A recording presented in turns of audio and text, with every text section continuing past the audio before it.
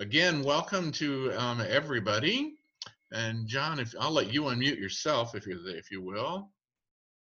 And for those of you that don't know Bishop John Guernsey, there he is. I'm honored myself to have been under his tutelage most every day of my ministry. I guess really, John, is what it is. He has played an instrumental part in my life and my family. For those of you that don't know, he baptized Allie. John, we had Allie lead us in our prayers of the people this past Sunday by video is how we sort of do that. Very good. And he also was very instrumental in the healing of Jacob from his epilepsy. And so we have a very, very deep love for John, for his ministry, for his gifts, and for his teaching and his wisdom. And I could just go on and on and on, but you can't afford it, John. So I have to just stop with that part. But it's a great joy and a pleasure to have you here, an honor to have you here. You've been preached once, I think, right? You've been here one time in the flesh. So it was great. He preached my ordination to the priesthood too, now that I think about that. So, you know, they can blame you for everything now. But let me, if I could, be honored to pray for you before you begin. So, gracious Heavenly Father, I do thank you for the incredible gift of a spiritual mentor, the giant in my life, my friend John. And I pray that you would anoint his teaching tonight, that you'd speak a word to us in this season that we find ourselves as we prepare for Pentecost, to be empowered to do the work in the ministry, whatever the circumstances that you place us in. And so I just thank you for him and pray your blessing upon him this night in Jesus' name. Amen. Amen. So welcome. Thank you, my friend. I was thinking of that very phrase earlier today, since we have known each other since the early 90s. And I would just say to you all that as you consider Greg and your experience of his ministry, know that I do indeed get all the blame, but Nancy gets all the credit. So that's the key thing to bear in mind. Greg served with us in our parish when, for the years he was at Virginia Seminary. And I really do believe that he used a photograph from that early 90s era in the newsletter, but I'm still the same guy. John, you look exactly the same. You all, and to, in a small way, help you all as you are preparing for Pentecost. Well, I love the Holy Spirit, but I have to say I didn't always. It wasn't that I disliked the Holy Spirit. I just didn't know the Holy Spirit. I was clueless. I grew up in a Christian home. I had Christian parents who showed me the love of Jesus when I was a very young boy. I knew that I belonged to Jesus. I knew that I wanted to live for him. I wanted to serve him. But the church I grew up in never taught me about the Holy Spirit. And I really wasn't taught the scriptures as I should have been. So I didn't know the truth about life in the Holy Spirit. And because I didn't find the reality of the supernatural presence and power of God in the church, I began looking elsewhere. Spiritually speaking, like the old country music song says, I was looking for love in all the wrong places. I got involved in things that we would now call the New Age movement, astrology and numerology and mind sciences and so on. In college, I took transcendental meditation training. That's Maharishi Mahesh Yogi, where you repeat a mantra over and over again. Now, they told me that that had no spiritual content, that it was just a relaxation technique, but that's a lie. The mantra they gave me was the name of a Hindu deity who was a demon. And let me tell you that inviting a demon into your life over and over and over and over and over again is not a good thing to do. Don't do that. But I didn't know that wasn't what I was doing. I wasn't rebelling against the Lord. I just didn't know any better. I hadn't been taught. And I was yearning for more of the reality of the Holy Spirit. When the Lord called me to ordain ministry, I went before the standing committee of our diocese as a very young, naive kid of 20 years of age. They asked me all kinds of questions, and when they got through, they asked me if I had any questions of them. And to show you what a young, naive kid I was, I thought that meant that I actually got to ask them questions. And so I said, yeah, I've got a question. Why is it that we pray to God the Father, through God the Son, and seem to leave God the Holy Spirit out of it completely? Dead silence. No one said a word for much too long. Everyone looked really uncomfortable. Clergy seemed to need to get things out of their briefcase under the table. No one made eye contact, and this went on for too long until finally a lay member of the group says, well, sounds like you've asked a good question. Maybe you'll go to seminary and find out the answer and come back and tell us. Well, I'm sorry to say that the ultra-liberal seminary I was sent to didn't help me find the answer to that question.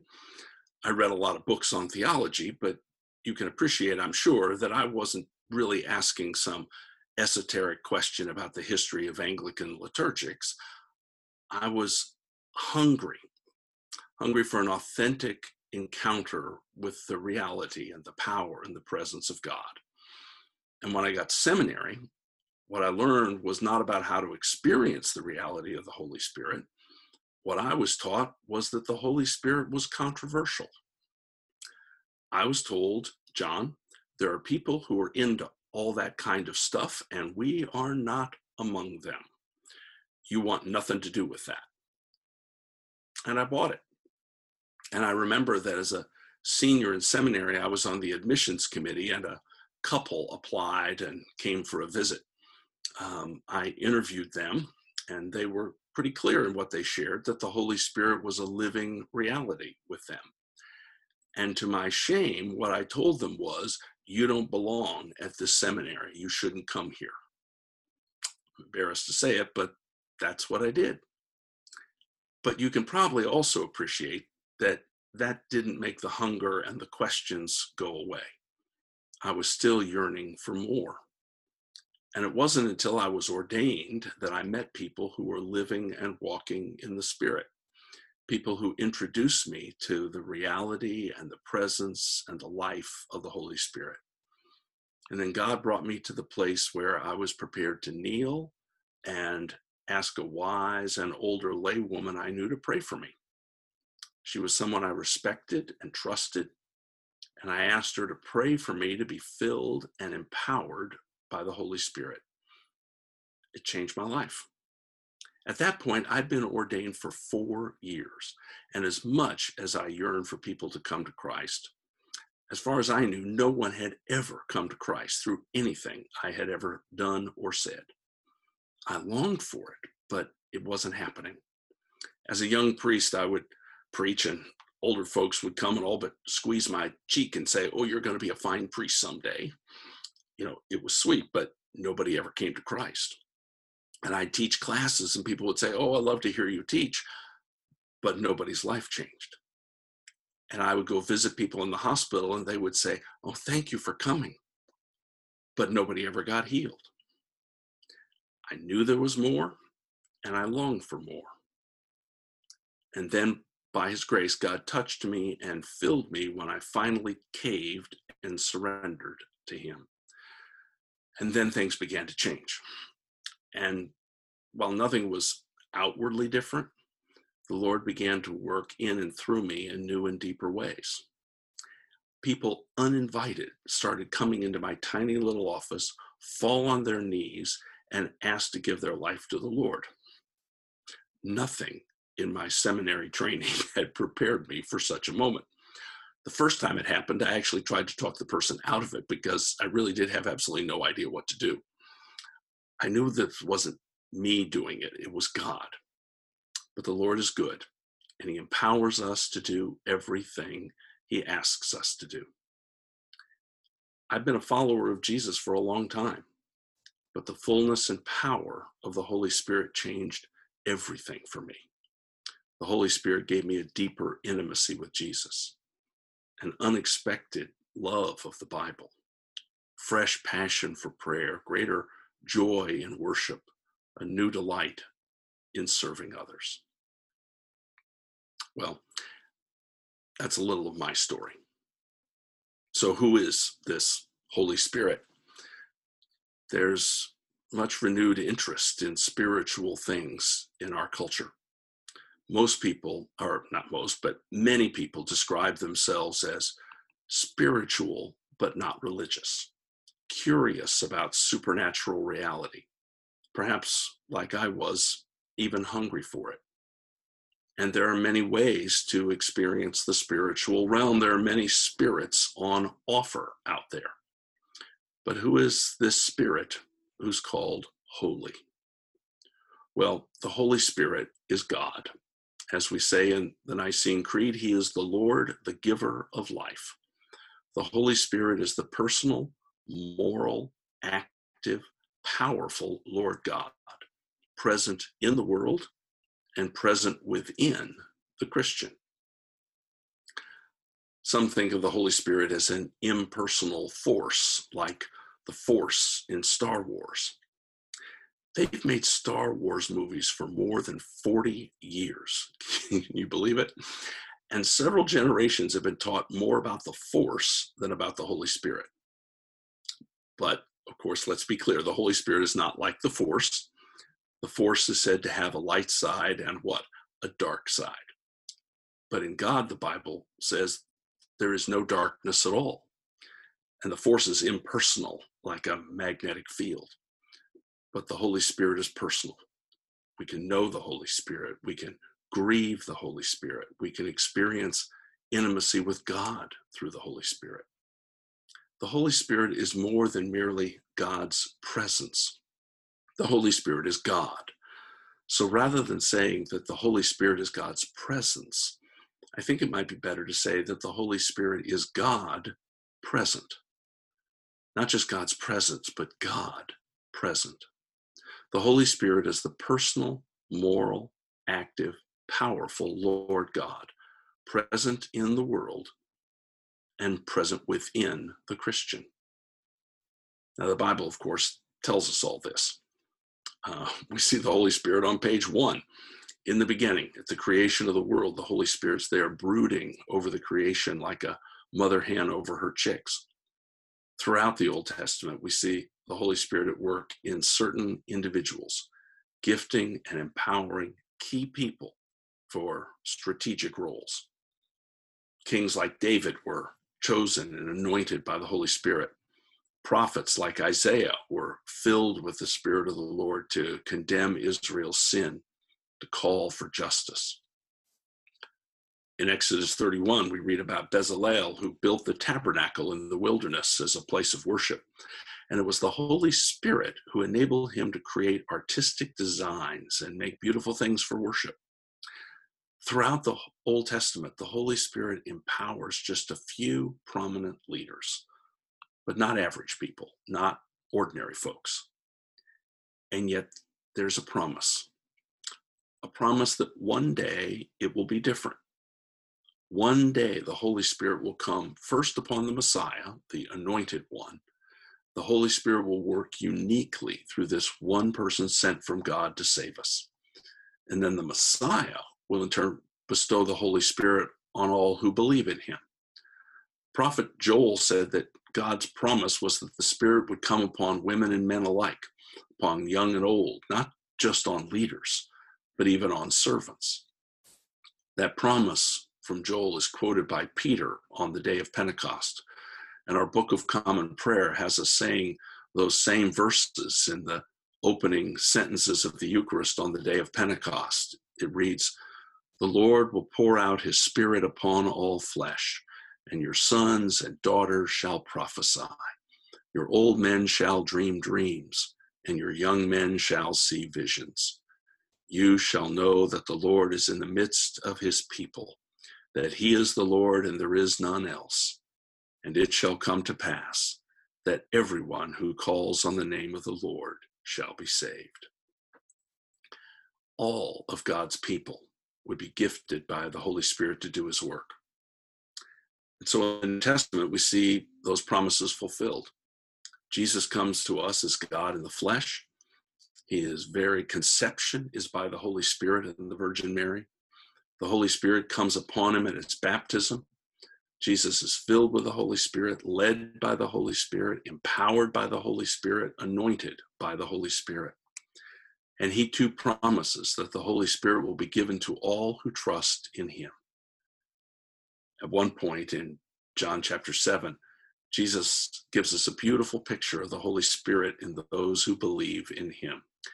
He says the Holy Spirit will be like fresh water overflowing from the heart of those who belong to him, giving life to those around him. And then we come to Easter night in John chapter 20. Jesus is risen from the dead. He appears to his disciples. He breathes and said, receive the Holy Spirit. At this point, they are what we would call Christians. Jesus has died on the cross for their sins. He's been resurrected to new life, and he's shown himself to them. He speaks to them of forgiveness of sins, and he gives them the Holy Spirit. They are Christians. And yet Jesus didn't immediately send them out to tell others the news that he was alive. No, Jesus knew that first they needed the Holy Spirit to fill them and empower them. So Jesus told them, wait, there's more, and don't leave town without it. That's a paraphrase, of course. What Jesus said was, I'm sending the promise of my Father upon you, but stay in the city until you are clothed with power from on high. That's in Luke 24. And then 50 days later, we come to Pentecost. Pentecost meaning 50th day. It was the Jewish spring harvest festival, 50 days after Passover. And this time, the Holy Spirit comes upon the disciples like a mighty rushing wind, filling them and empowering them and giving them a holy boldness to proclaim Jesus. The apostles were filled with the Spirit that day. And what a difference the Holy Spirit made. What a difference between the apostles on their own and the apostles renewed and empowered by the Spirit of God. On March 28th, 1990, Chicago Bulls basketball legend Michael Jordan scored 69 points in a single game. The Bulls' lead was so big that in the final minute, Coach Phil Jackson put in Stacey King, a seldom used rookie substitute.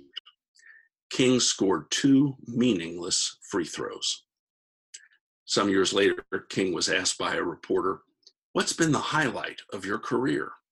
To which King replied, "It would have to be the night Michael Jordan and I combined to score 71 points. I think the Apostle Peter might have felt the same way. On his own, he was a failure, a coward, a broken sinner who had betrayed his Lord. But restored by Jesus and filled with the Holy Spirit, Peter brought thousands to repentance and faith. Those first Christians were filled with the Spirit on the day of Pentecost. But then turn the page to Acts chapter 4, and it says, Peter, filled with the Holy Spirit, said to them.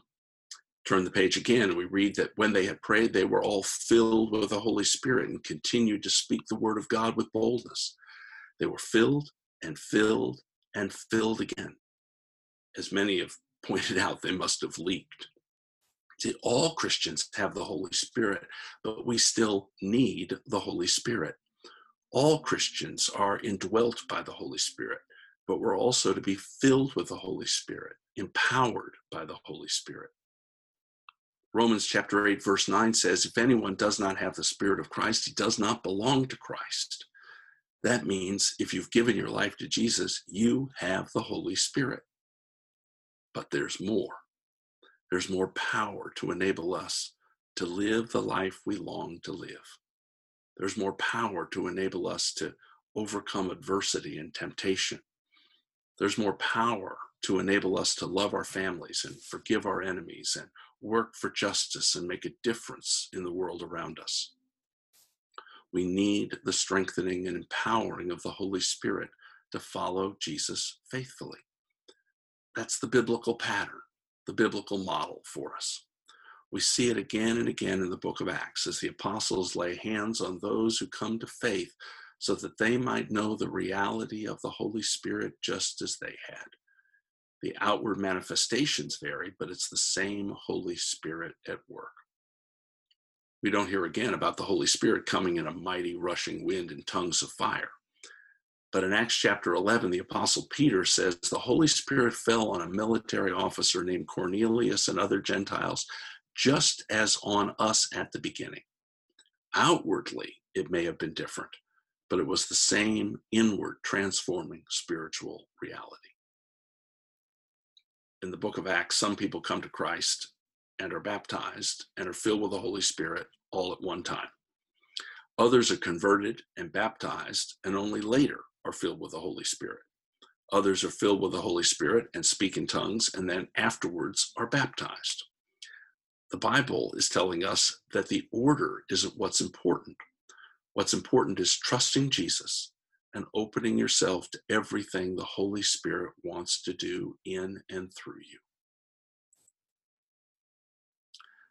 I once met with a church leader I'd come to know who was seeking more of God. He was a member of a different church, but he reached out to me and I was glad to meet to have lunch and talk. He was a pretty high-power attorney and he had a lot of thoughtful questions. But at the end of the lunch, he said he wanted to say yes to Jesus in a deeper way than ever before, and he wanted to be filled with the Holy Spirit. So I suggested we pray. It was pretty noisy in the restaurant, so we ended up sitting in his car in the parking lot. We prayed, and the Holy Spirit came upon him in a very sweet way.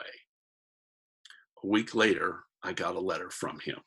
He wrote, "Dear John, a week ago today, I drove to Dale City to meet you.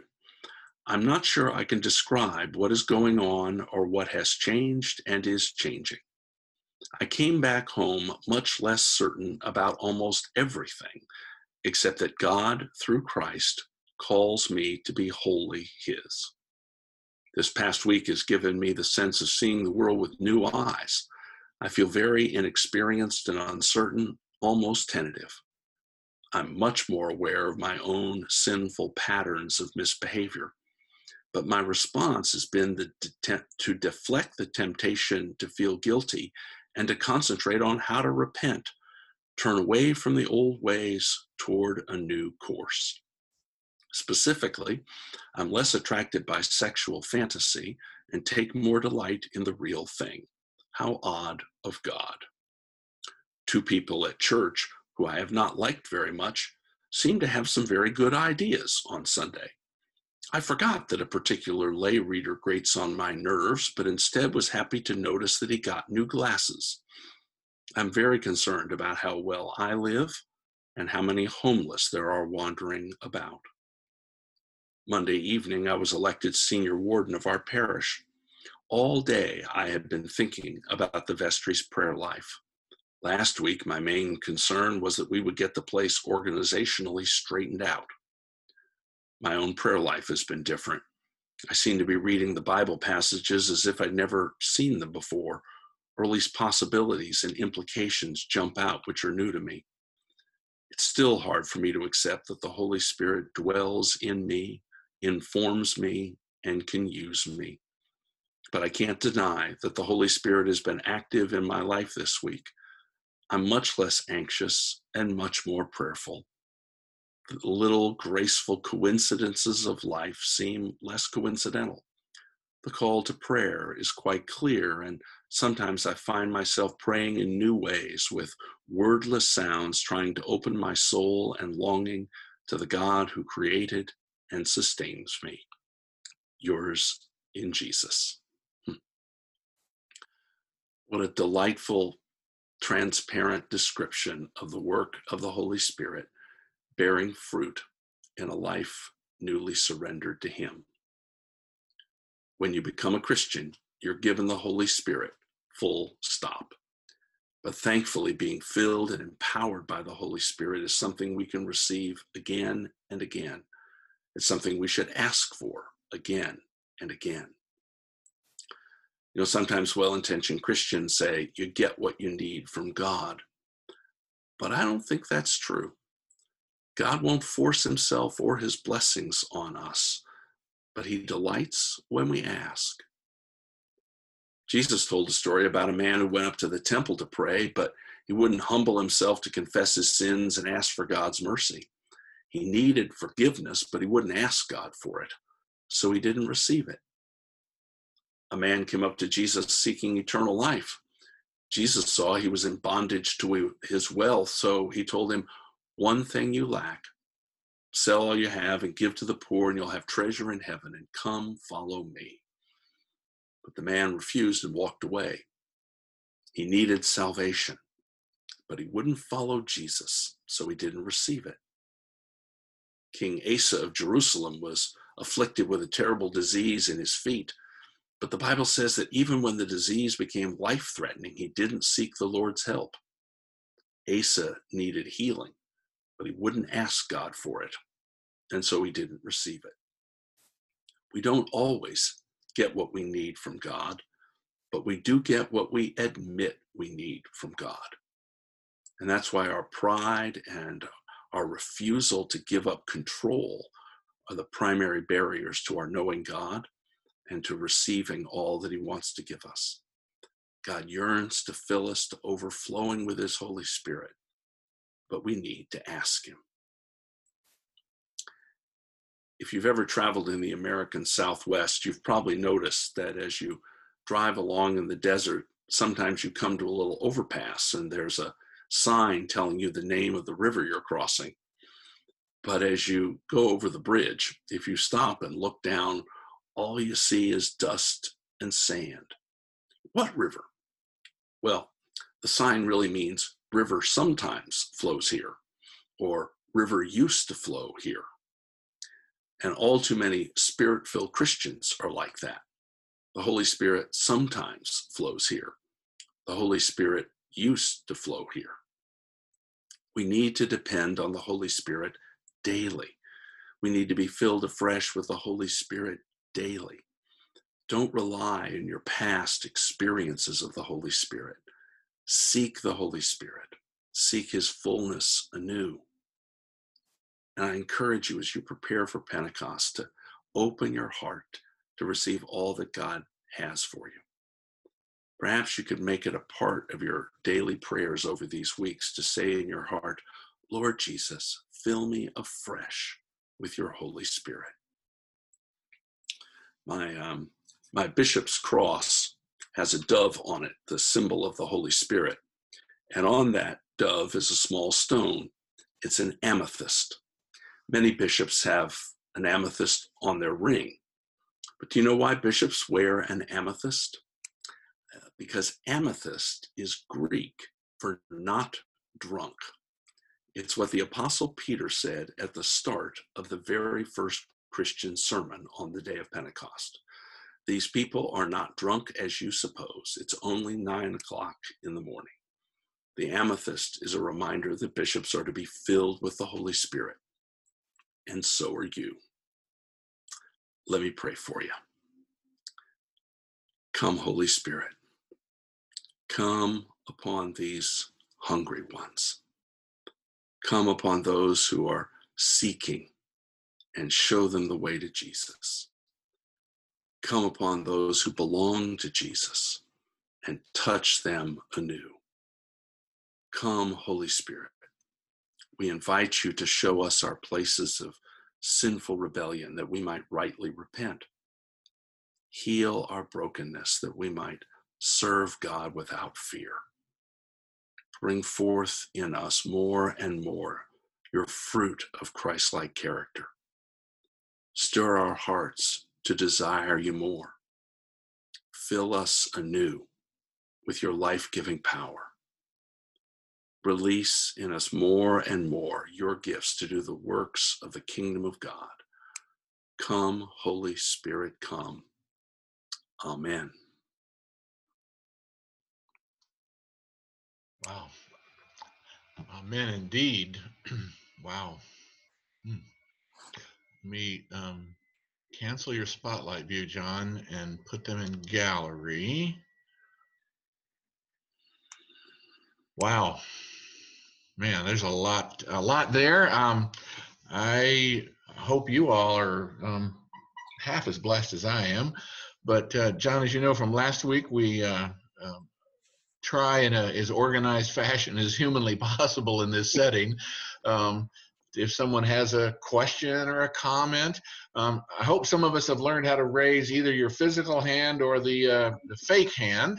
And if you would have a question or would like to ask John something, if you raise your hand and wave at me, maybe I can recognize you, and then you could unmute yourself. If everybody unmutes at once, we'll have chaos. So if you if you get my attention, then I can call on you, and you would. Anybody want to ask John a question or make a comment, or are we all just resting in the Spirit?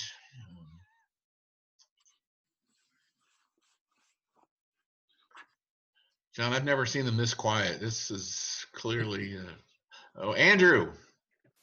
So first of all, I really appreciated your point about don't feel guilty, repent. I thought that was a very powerful concept. So thank you for that.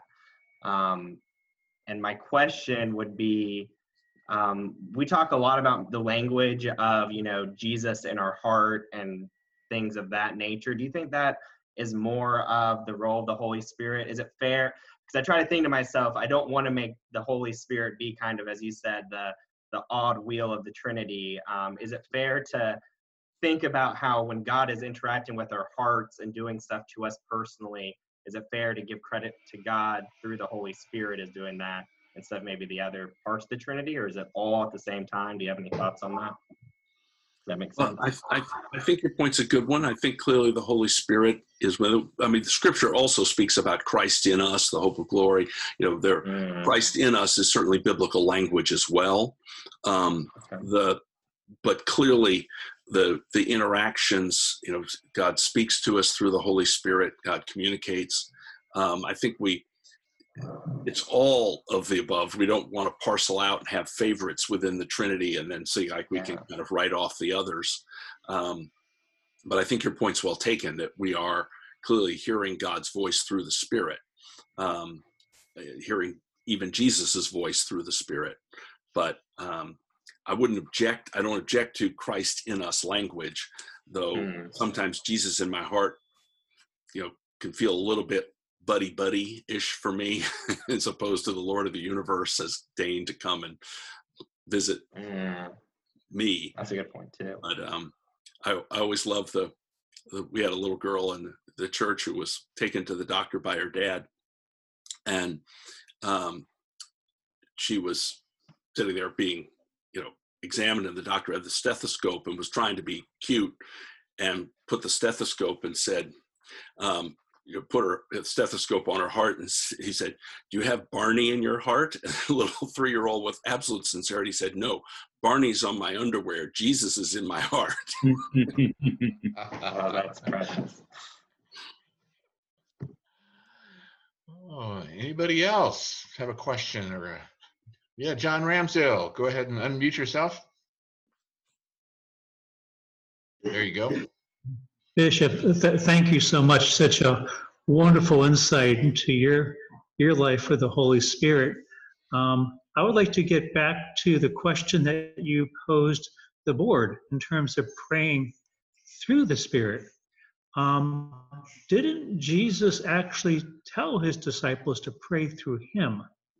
And so is not Jesus the means through who we pray to the Creator, and then the Spirit is who enlightens us with God's words? Right, absolutely. And the Romans 8 is the passage I think is most helpful in terms of Jesus, the Holy Spirit and prayer, because Paul mentions a number of ways in which the Spirit comes to our aid in our prayer. He says that the Spirit himself intercedes for us with groans words cannot express. He who searches our hearts knows the mind of the Spirit, because the Spirit intercedes for the saints in accordance with God's will. The Spirit helps us in our weakness when we do not know what to pray for. So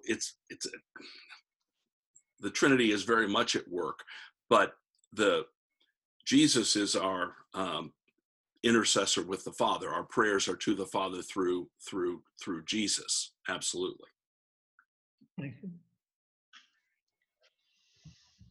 My question was not thinking that our prayers were wrong. I just wanted to know why. I just didn't understand.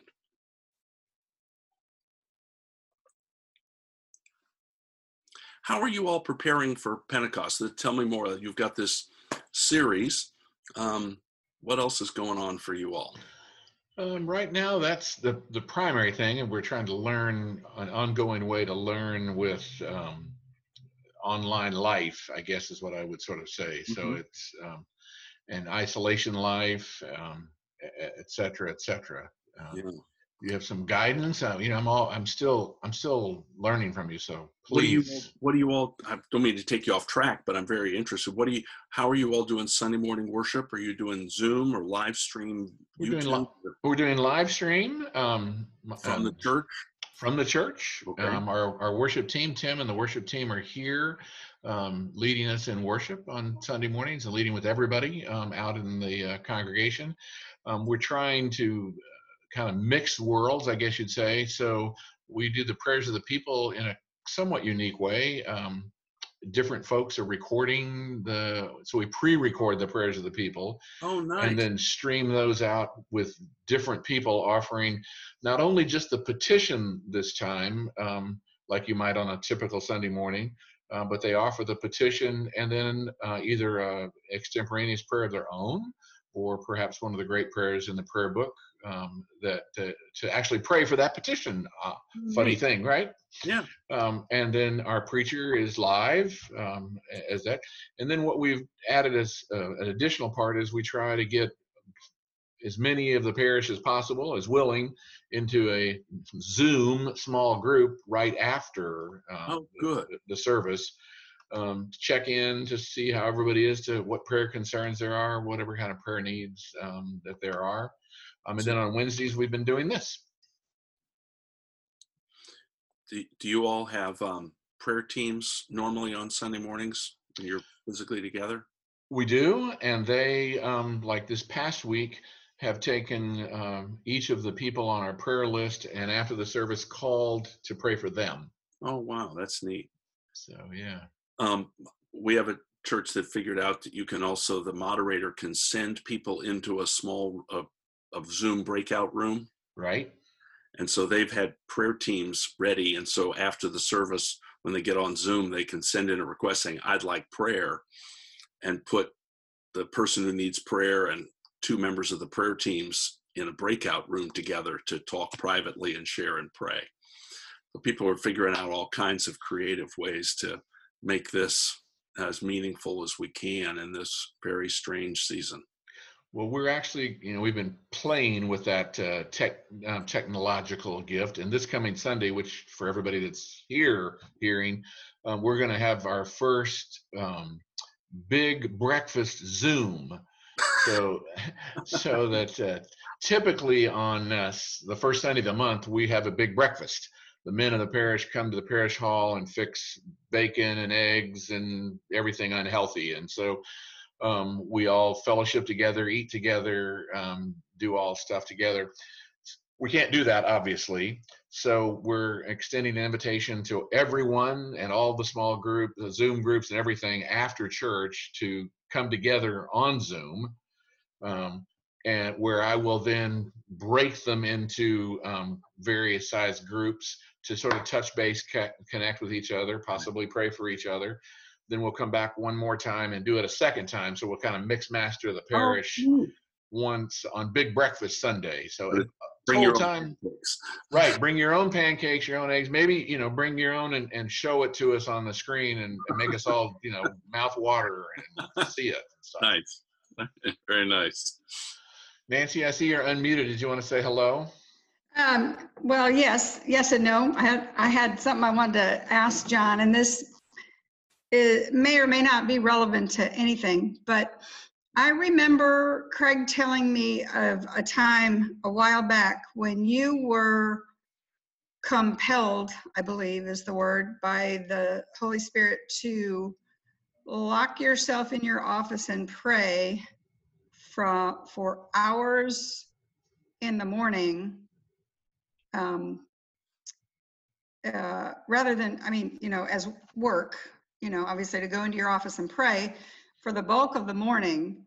And I was just wondering what was that like, and what did that really happen? I mean, am I imagining it? Legend.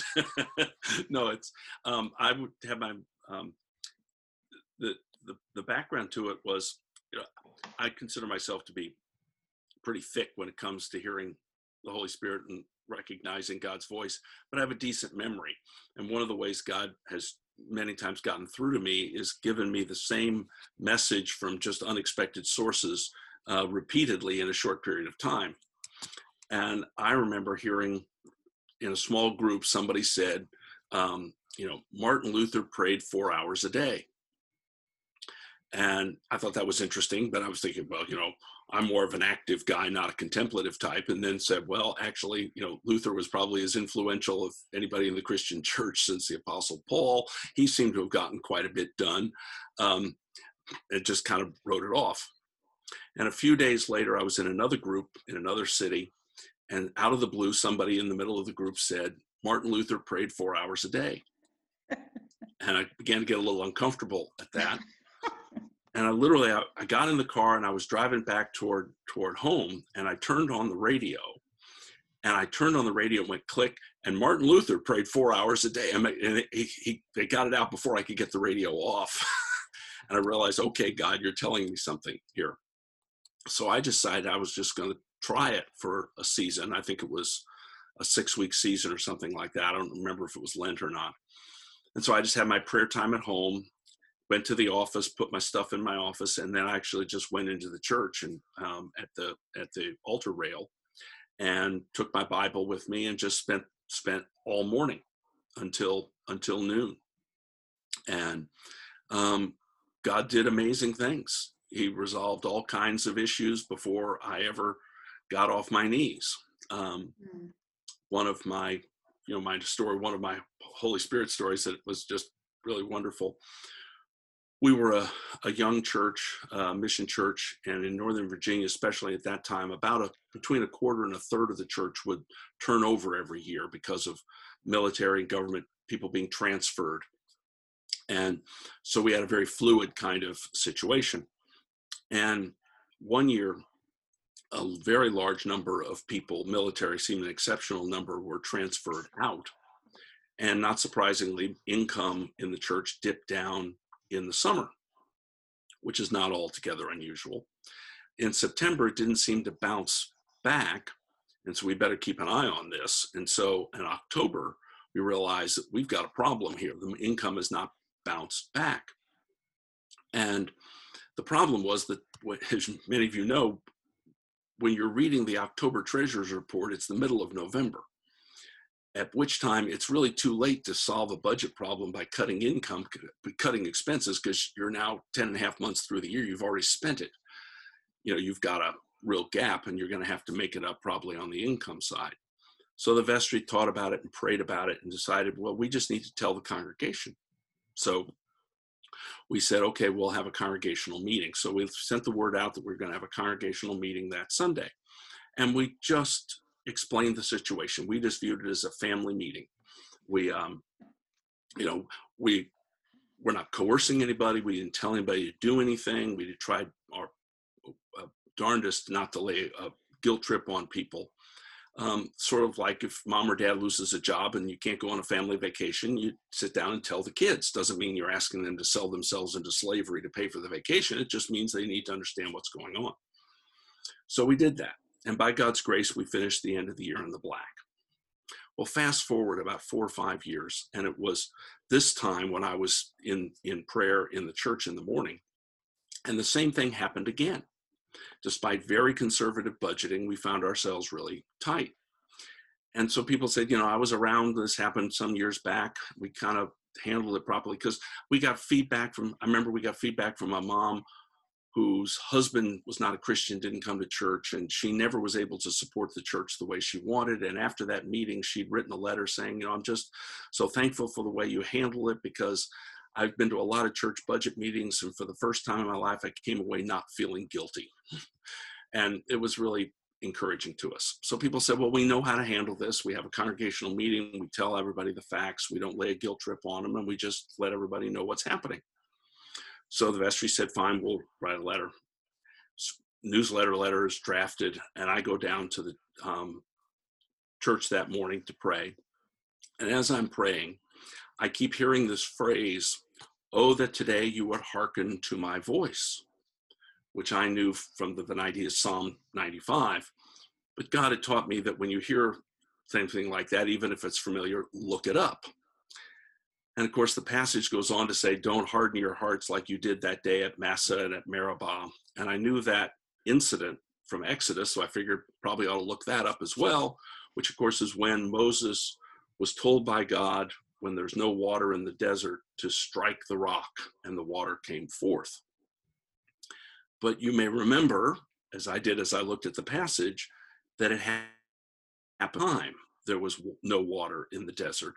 And this time God said to Moses, speak to the rock. But instead, Moses did what he had done before. He struck the rock with the water. Now, I don't exactly know what that means, but I got to think it takes greater, hitting a rock with a stick is a pretty big deal to get water, but presumably speaking to the rock and not doing again the thing he knew that, quote, worked, probably required greater faith and trust. And it was such a big deal that his disobedience meant that God said, you're not going into the promised land. That was what cost Moses the ability to go in the promised land. Well, as I read this, down there in this morning of prayer, I realized that we were about to strike the rock the second time as a vestry, that we'd had the problem before. And the first time we really prayed and sought God. And the second time we kind of said, we know how to handle this. You hit it with a stick, and so all of a sudden I realized that we were going to do a big, serious mistake. And so I quickly called the senior warden, told him, I think he felt the lightning strike was going to come through the phone line. And he realized, he agreed with me. We pulled the newsletter letter before it went out and took it back, had a special vestry meeting. And the vestry prayed about it and decided that what God was saying was, tell no one. You pray it in. Just speak to me. Mm. And so the vestry prayed and fasted for the last several weeks of the year. And we finished in the black. So that was one of my wonderful memories of that time of mornings in prayer. That's awesome. That's awesome. Thanks. I didn't ever really know the background of it. I just knew that you had told Craig about it. And I had always wondered if something big came out of it, but I'm sure that you saw a lot of things along the way. Yeah. Thanks. That's a great story. They've heard. I was thinking as you were speaking, John, that they're all thinking, "Oh, that's where Craig said something like that. There's a phrase that I know where Craig got that phrase from. Oh, that's how he heard that." Yep, that's true. Now they know. Anybody else have anything that you might like? Marty, sure. Unmute yourself, and I can help you maybe. There, I unmuted you. I did it. Thank you. I should have put my glasses on.